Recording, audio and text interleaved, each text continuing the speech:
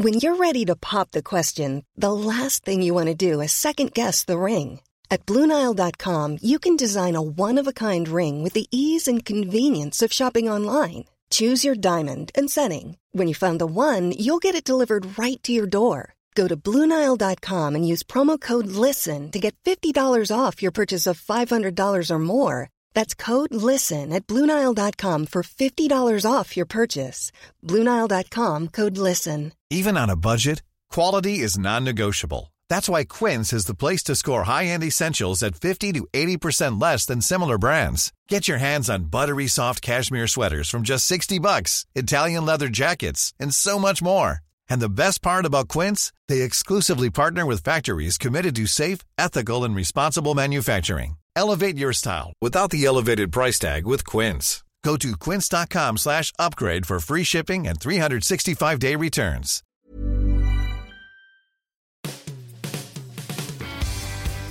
Hi, welcome to the Football Writers Podcast. My name is Mike Calvin. I'm joined by Tony Evans of the Evening Standard and Jonathan Northcroft of the Sunday Times.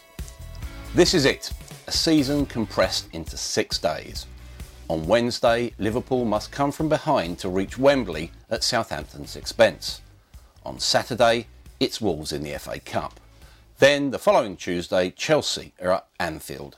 Title hopes on the line. They spreading themselves too thin, Tony? Well, yeah, I mean, one of the problems earlier on the season, when they were doing so well, there was a storm gathering, and the storm was due to the squad's not good enough. And the squad's never been good enough. They needed players in the summer, couldn't get them because they weren't in the Champions League, or players of the required standard. And of course, everyone's doing too well, and at Anfield, no one's thinking ahead. It's like, oh, this is brilliant, this. In January, we might struggle. Last December and January, they struggled this, these 2 months as well. So yeah, they need players. They're really short-handed in midfield.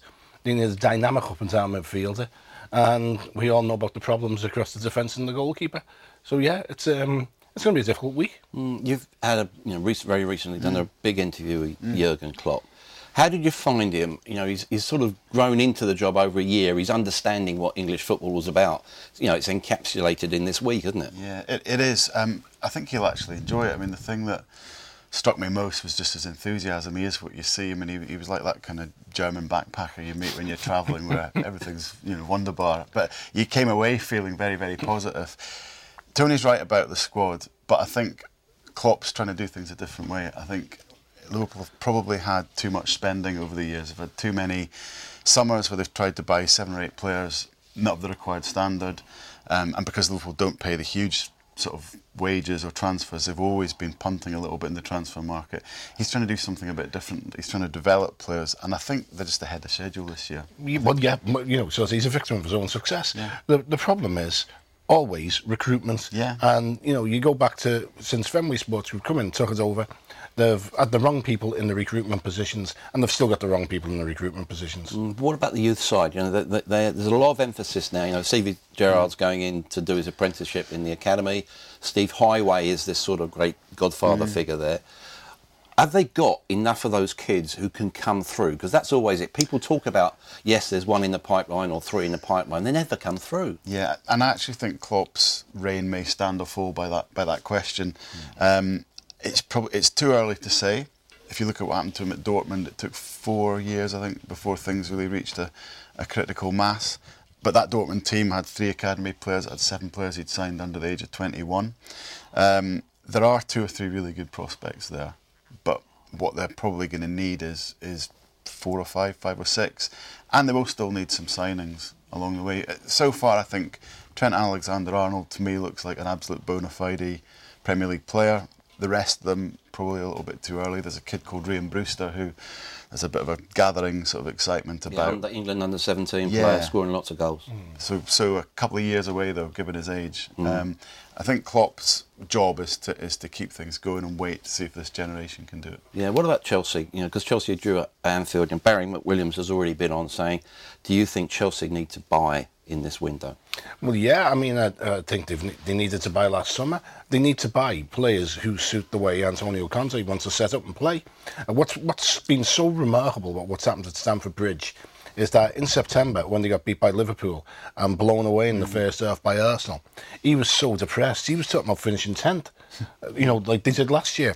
Never seen a manager, sort of evoke the previous season under a different regime so much as him. And then he had a little sulk and then thought, what am I going to do with this squad? And it's got working beautifully. Now, I look at them and I think someone's got to be able to get those wing-backs. Someone's got to be able to exploit those three centre-halves.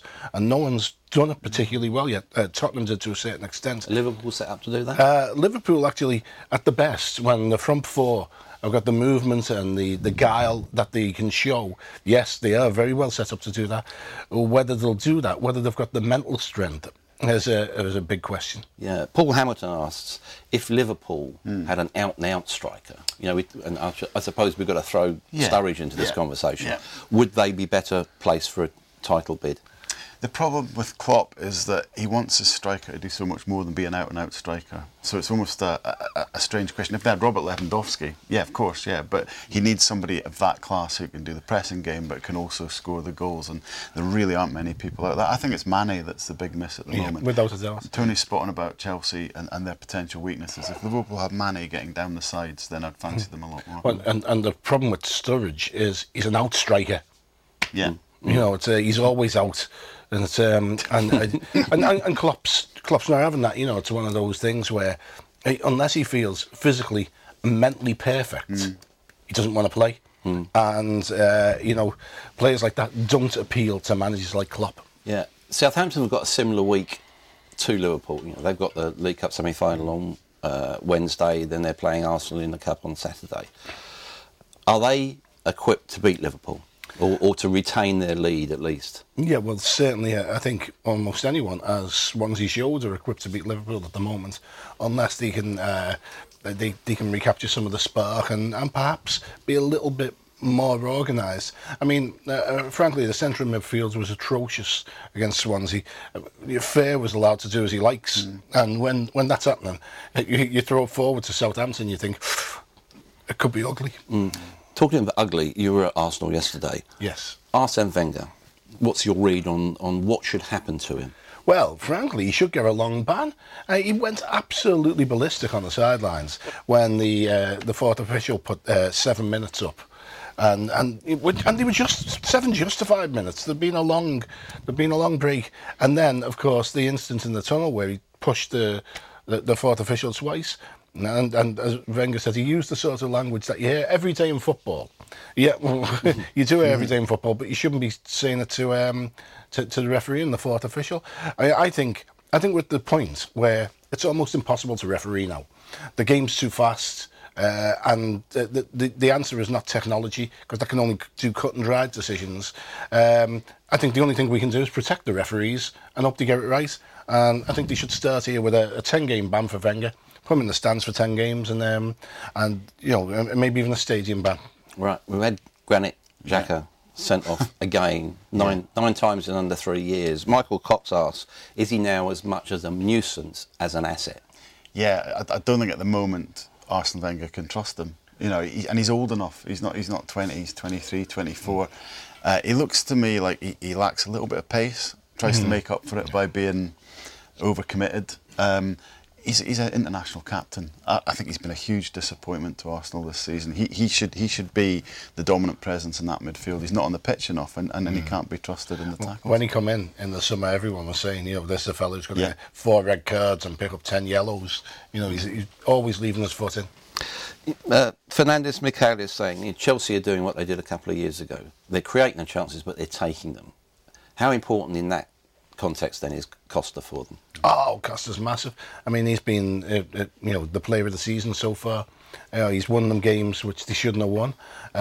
He scored goals at times when they're desperate for them, and I think they've coped quite well with all the kerfuffle that surrounded this mythical sort of transfer to China.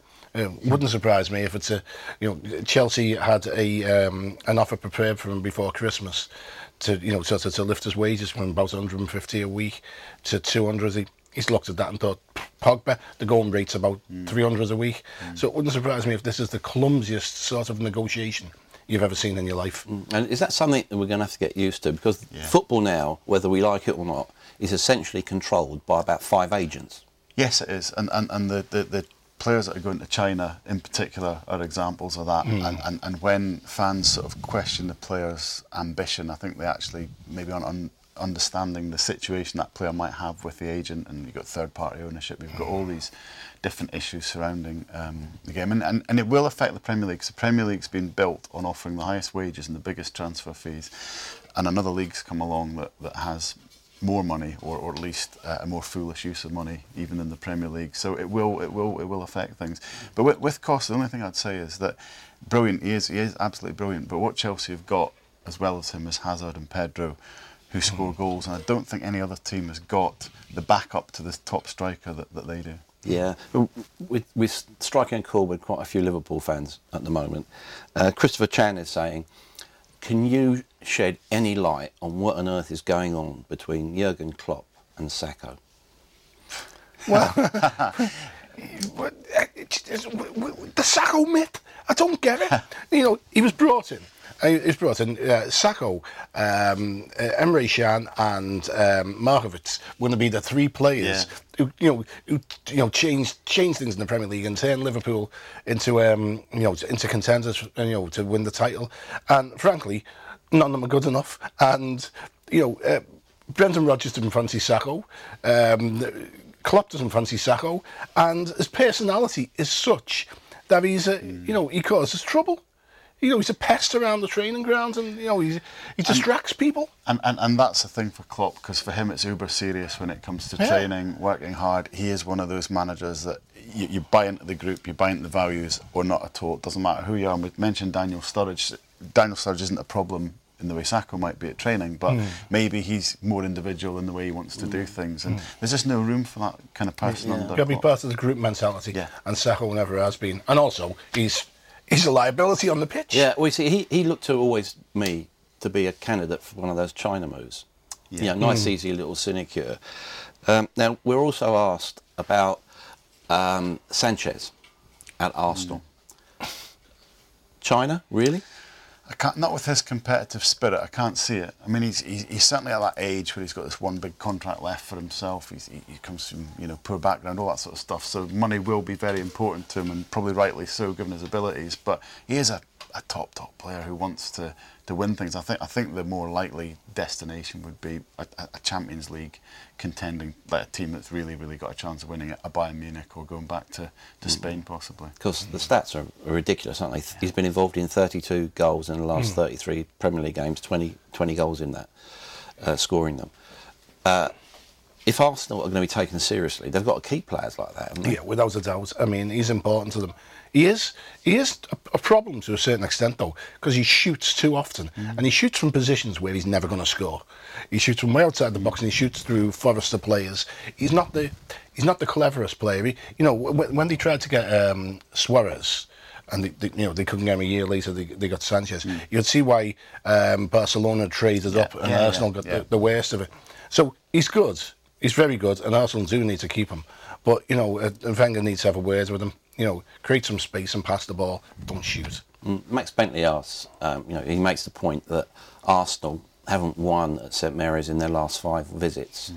So he sees that as a potential upset, in inverted commas. Where are the other upsets in this 4th round, do you think?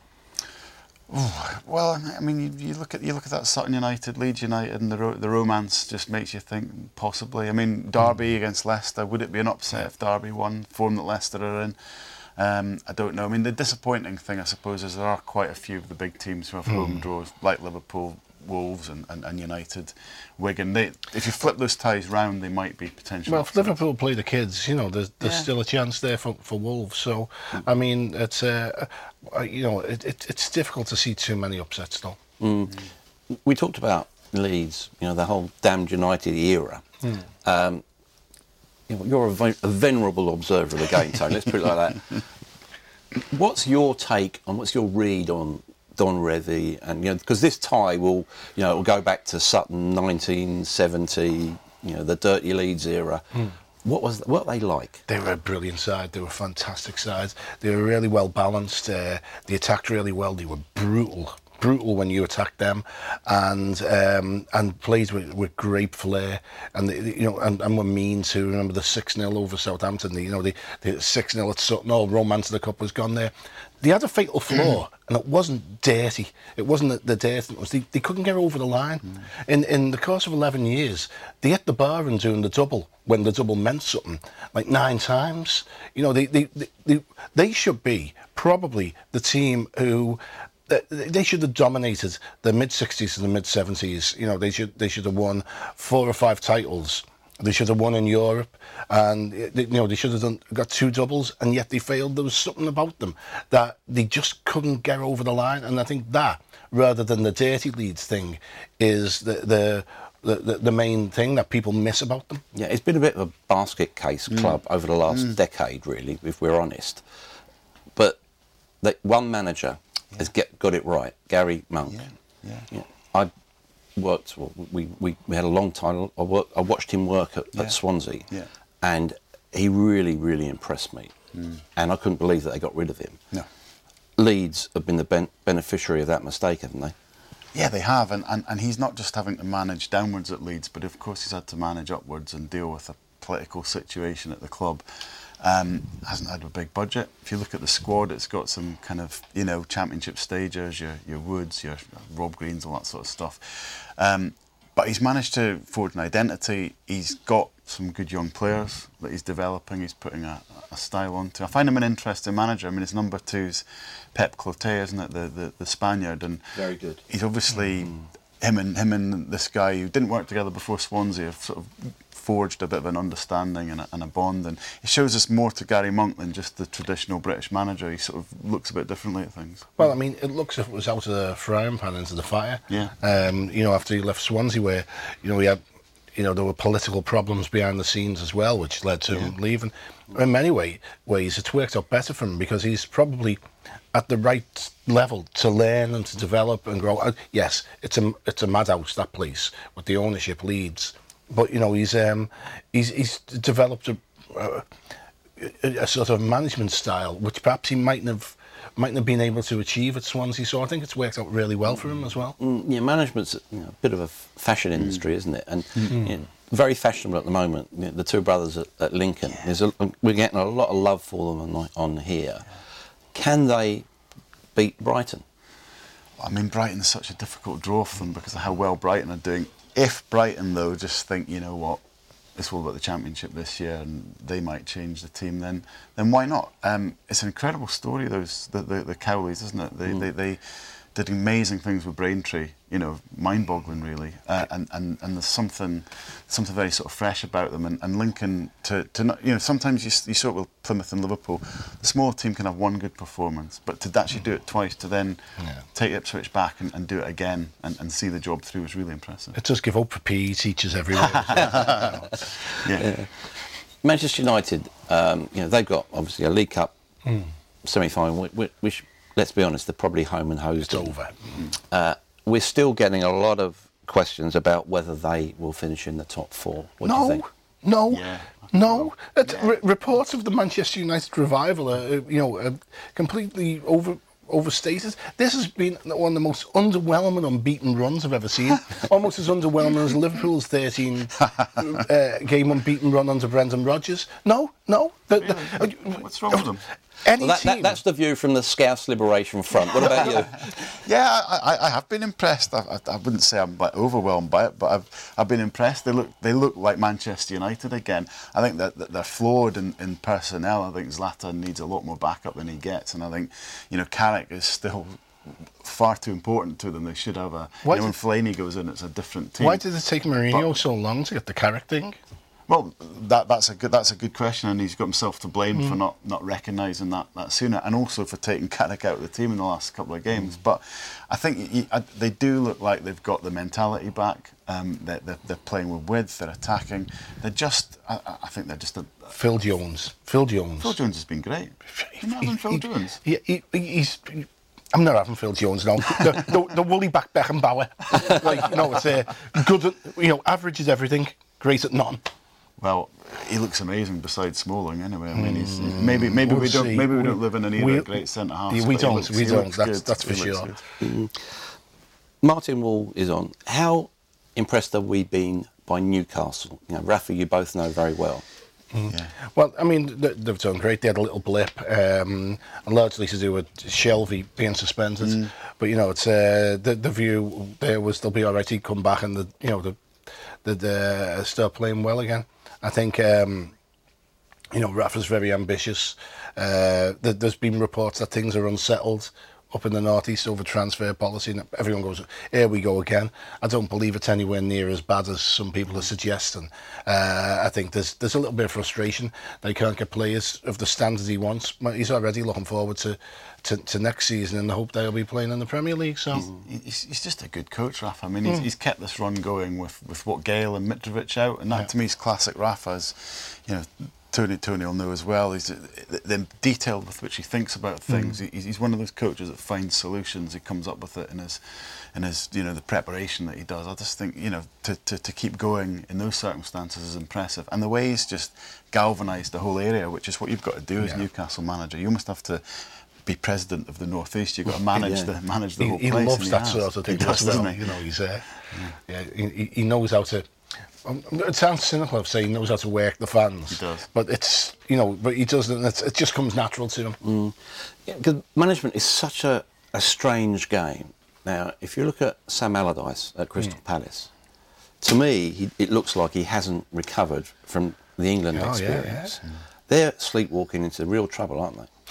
What was really fascinating is I was at West Ham 10 days ago, and obviously when they played Palace, the benches at West Ham, if anyone has ever been there, are like 20 yards, more than 20 yards away from the sideline. So, most managers are in the technical area, a long way from the staff. Bilic prowls that sideline. Sam barely left the bench, and I've never seen a team, a Premier League team, that needed more hands-on organisation and management than Crystal Palace that day. They were all over the place. And one of the hallmarks of Allardyce's managership, which showed at Sunderland, is he come in and he got them organised. He stayed on the bench, and afterwards, when in the press conference, he didn't have that bounce about him. And I thought, another one. I mean, let's face it, the England job is chewed up and spit out better men than Sam. But I have a feeling that he's been regurgitated too. And there's a few people now beginning to, they've got the dead cat bounce, haven't they? So look at Swansea.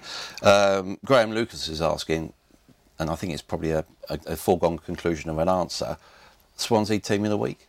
Yeah, absolutely. What performance that was, and it wasn't a fluke. It was a good performance. It was backs against the wall at times, even though Paul Clement said it wasn't. But then they played some really good football. They broke very well on Liverpool. He looks like he's signed well. Tom Carroll in particular is an impressive signing.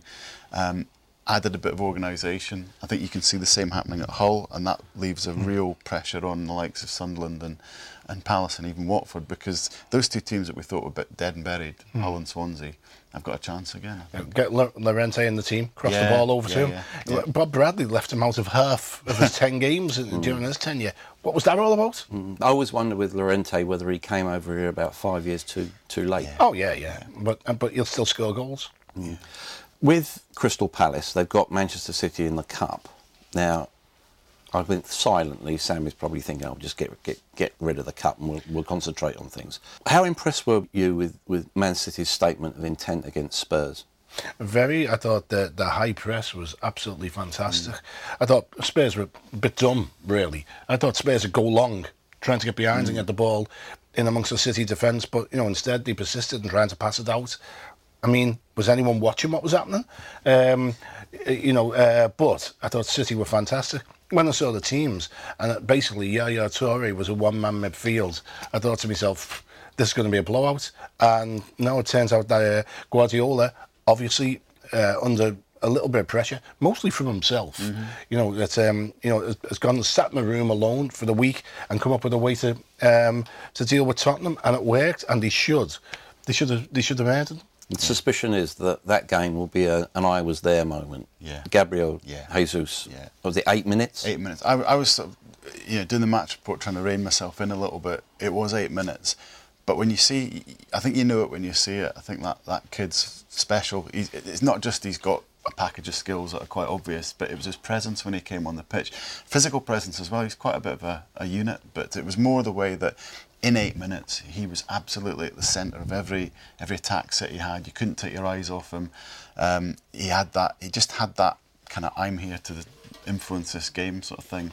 And I suspect, one of the big problems City have had, Guardiola talked about it, was not quite turning good spells into dominance. And I think he looks like that special player that should let them do that. You're very close to Leicester for obvious reasons. Have you been surprised by how badly they've struggled? Quite a few people are asking that. I have. I think it's probably time to ask questions of the manager, to be honest. And it was refreshing to hear him admit that he was at fault at Southampton. But he's had £90 million to spend. Kante didn't go on the 1st of September. He went before the season started. Huge loss, but he hasn't been replaced properly. I think it's almost like you look at the ingredients of Leicester last season. This clearly defined way of playing. This very sort of strong spirit, this chemistry, and it's been unpicked because we've gone back to the Ranieri who tinkers with his team. I interviewed Okazaki last week who said we're still a little bit confused as to what we're going to do without Kante. Now this is 5 months into That's damning, isn't it? It is 5 months into the season, and amazing as Ranieri's achievement was, and I have the fullest respect for it. I think it's only right that you have to look at what's happened this season and say he's just done a rotten job of keeping it going. Will they go down? No, I think they've got enough. Mainly because there's people queuing to go down underneath them. They're far worse sides, but it's been a very poor year for them. And you look at I think Slimani, he changed the balance of the attack. And Vardy's had to play a little bit deeper. I thought against Southampton, Vardy was still running all day. Doing where he's just not getting the ball the way he used to. And it's Ranieri's got to be able to find a way of getting the ball to his most prolific striker. One of the times I'm really looking forward to is Wickham going to Tottenham. Now Tottenham are obviously flying. You'd think there'd be 1 or 2 kids in the team. Is this the time to actually appreciate what a job that someone like Gareth Ainsworth does in really straitened circumstances in League Two? Yeah, funnily enough, I remember Rafa Benitez once saying, when you talk about the best managers, I remember him saying, well, maybe the best managers in the bottom division, we just don't know because it depends what they're working with. And Gareth Ainsworth's a great example of that. I mean, we almost take Wickham for granted now as a sort of solid league team, but it's a small club, it's a tiny place. His energy, his sort of personality has kept that club going, produces young players quite often. You know that they're not going to sort of lie down in that tie, that they'll go there and have a go. I think they're lucky to have him, and I'm surprised he hasn't moved actually. And it's one of the things, because I think chairman are imaginative, chief executives are not imaginative enough to look in the lower divisions and go, okay, this. Someone like Paul Tisdale at Exeter. So all right, the table doesn't show he's doing a brilliant job, but look how he's managed the club, and look at how he's managed the money. He's actually got them punching way above the weight. I think it's the same with Ainsworth. They're in the playoff positions, aren't they? There's a fair chance they'll go up, and I think he's done a remarkable job under the conditions. What about the FA Cup as a whole, Johnny? It has its critics. There are certainly Eddie Howe made 11 changes when they were beaten at Millwall. What can be done to emphasise how important this competition is? Maybe give a Champions League place to the winner. I understand the thinking behind that, but I don't like it because I do think that you have to reward a league season in terms of getting into Europe. I love the Cup Winners' Cup, though, by the way, as an Aberdeen fan. I wish there was still a Cup Winners' Cup, and that might sort of still add the lustre. It's a really difficult one with the FA Cup. There's almost been a resurgence of the League Cup because the Premier League, I think, is so big now that Saturday, Sunday, weekend Premier League is almost sacrosanct, and fans get annoyed when the Premier League isn't on. Happens with internationals as well. But there's a space for midweek football, and the League Cup's benefited from that. And maybe, and this is, I'm fairly traditionalist on things generally, but maybe the FA Cup has to look at moving to being a midweek competition. I'm afraid, but at the moment, There's just too much sort of negativity when we have a weekend that there's no Premier League football. Yeah, but money dictates everything in football. Why not just give 20 million to the winner? Well, yeah, I mean, that money, 20 million would be reasonable, yeah, that'd be worth playing for. But I think the horse is bolted in reality. Really? I don't think we can do much to revive the competition. I think it is what it is. You can move it to midweek, you can make the Premier League teams play away from home when they get lower league opposition. I still think we'll be having this debate over and over again as long as the cup exists, and I hope it's for a long time. As a final thing, one thing we won't be debating in years to come is what impact Wayne Rooney had on modern football. You know, we were with him last night at the Savoy for the Football Writers Association tribute night. What struck me about him in his speech was, here's someone with an extraordinary talent, but deep down he's just an ordinary kid. He is, and the strengths and the flaws of Wayne Rooney probably stem from his ordinariness. And I thought it was a great evening. I thought he came across very genuinely, made a speech from the heart. And I think it's nice that evening because there's always been too much talk about what Wayne Rooney could have become. I think everyone wanted the English Messi or whatever, and it didn't quite happen. But actually, when you look at those records, and last night, you look at, okay, forget what he could have become, what has he become? And he's become an incredible footballer who's really achieved two things that will stand the test of time, and he'll get appreciated more when he's retired. Oh, definitely. Sven-Göran Eriksson screwed him up probably right at the beginning by saying he was the white Pele. Yeah. He wasn't the white Pele. He was just a very, very good player, and he's had a brilliant career. And if we could look at Rooney's career from the perspective of what he's achieved, rather than what he hasn't achieved, it's brilliant. And let's face it, what we expect him to have achieved, not many people in the history of English football have. What struck me about him also was that there was this, we talk about football as role models, which is a load of nonsense really, but he was a role model to younger players. Yeah. Because they're a different breed now, aren't they? They are, and he talked powerfully about the younger generation and their sort of separation from the media and how the two need to come together. The media probably need to do that. I understand from how he works at England and has always worked at Manchester United that he's rare in that he crosses the barriers in a dressing room. He can relate to 16, 17-year-old kids, and he relates to the older pros. I don't think there's many people in any workplace that have got that ability, and Wayne's always had that. I just think, and I talked to him about this afterwards, I just don't think we're going to see the next generation of footballers have that kind of wider influence in a group that he does, because everyone's a bit more individual now. Everyone's less of a team player naturally, I think. Yeah, well, I mean, how many teams we say are suffering from a lack of leadership? Yeah, exactly.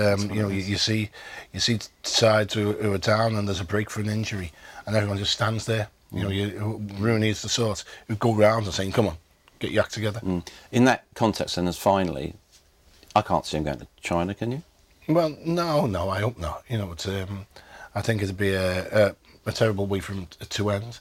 I think if anything, he could sort of follow in like Steven Gerrard's footsteps and go to America for a while, get a little bit of different experience, and then come back and start looking at coaching if he wants to go that way.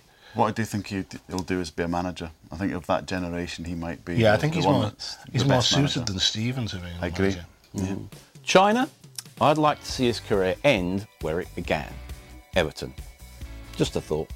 Thanks for joining us here on the Football Writers Podcast.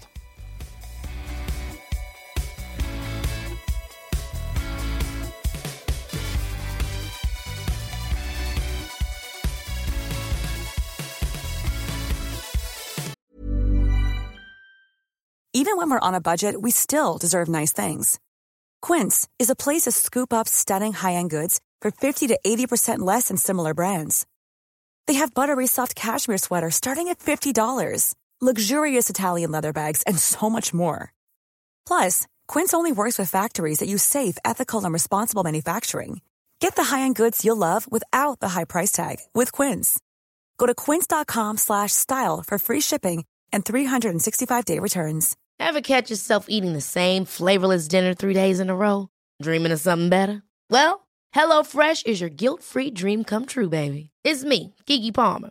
Let's wake up those taste buds with hot, juicy pecan-crusted chicken or garlic butter shrimp scampi. Hello Fresh. Stop dreaming of all the delicious possibilities and dig in at HelloFresh.com. Let's get this dinner party started.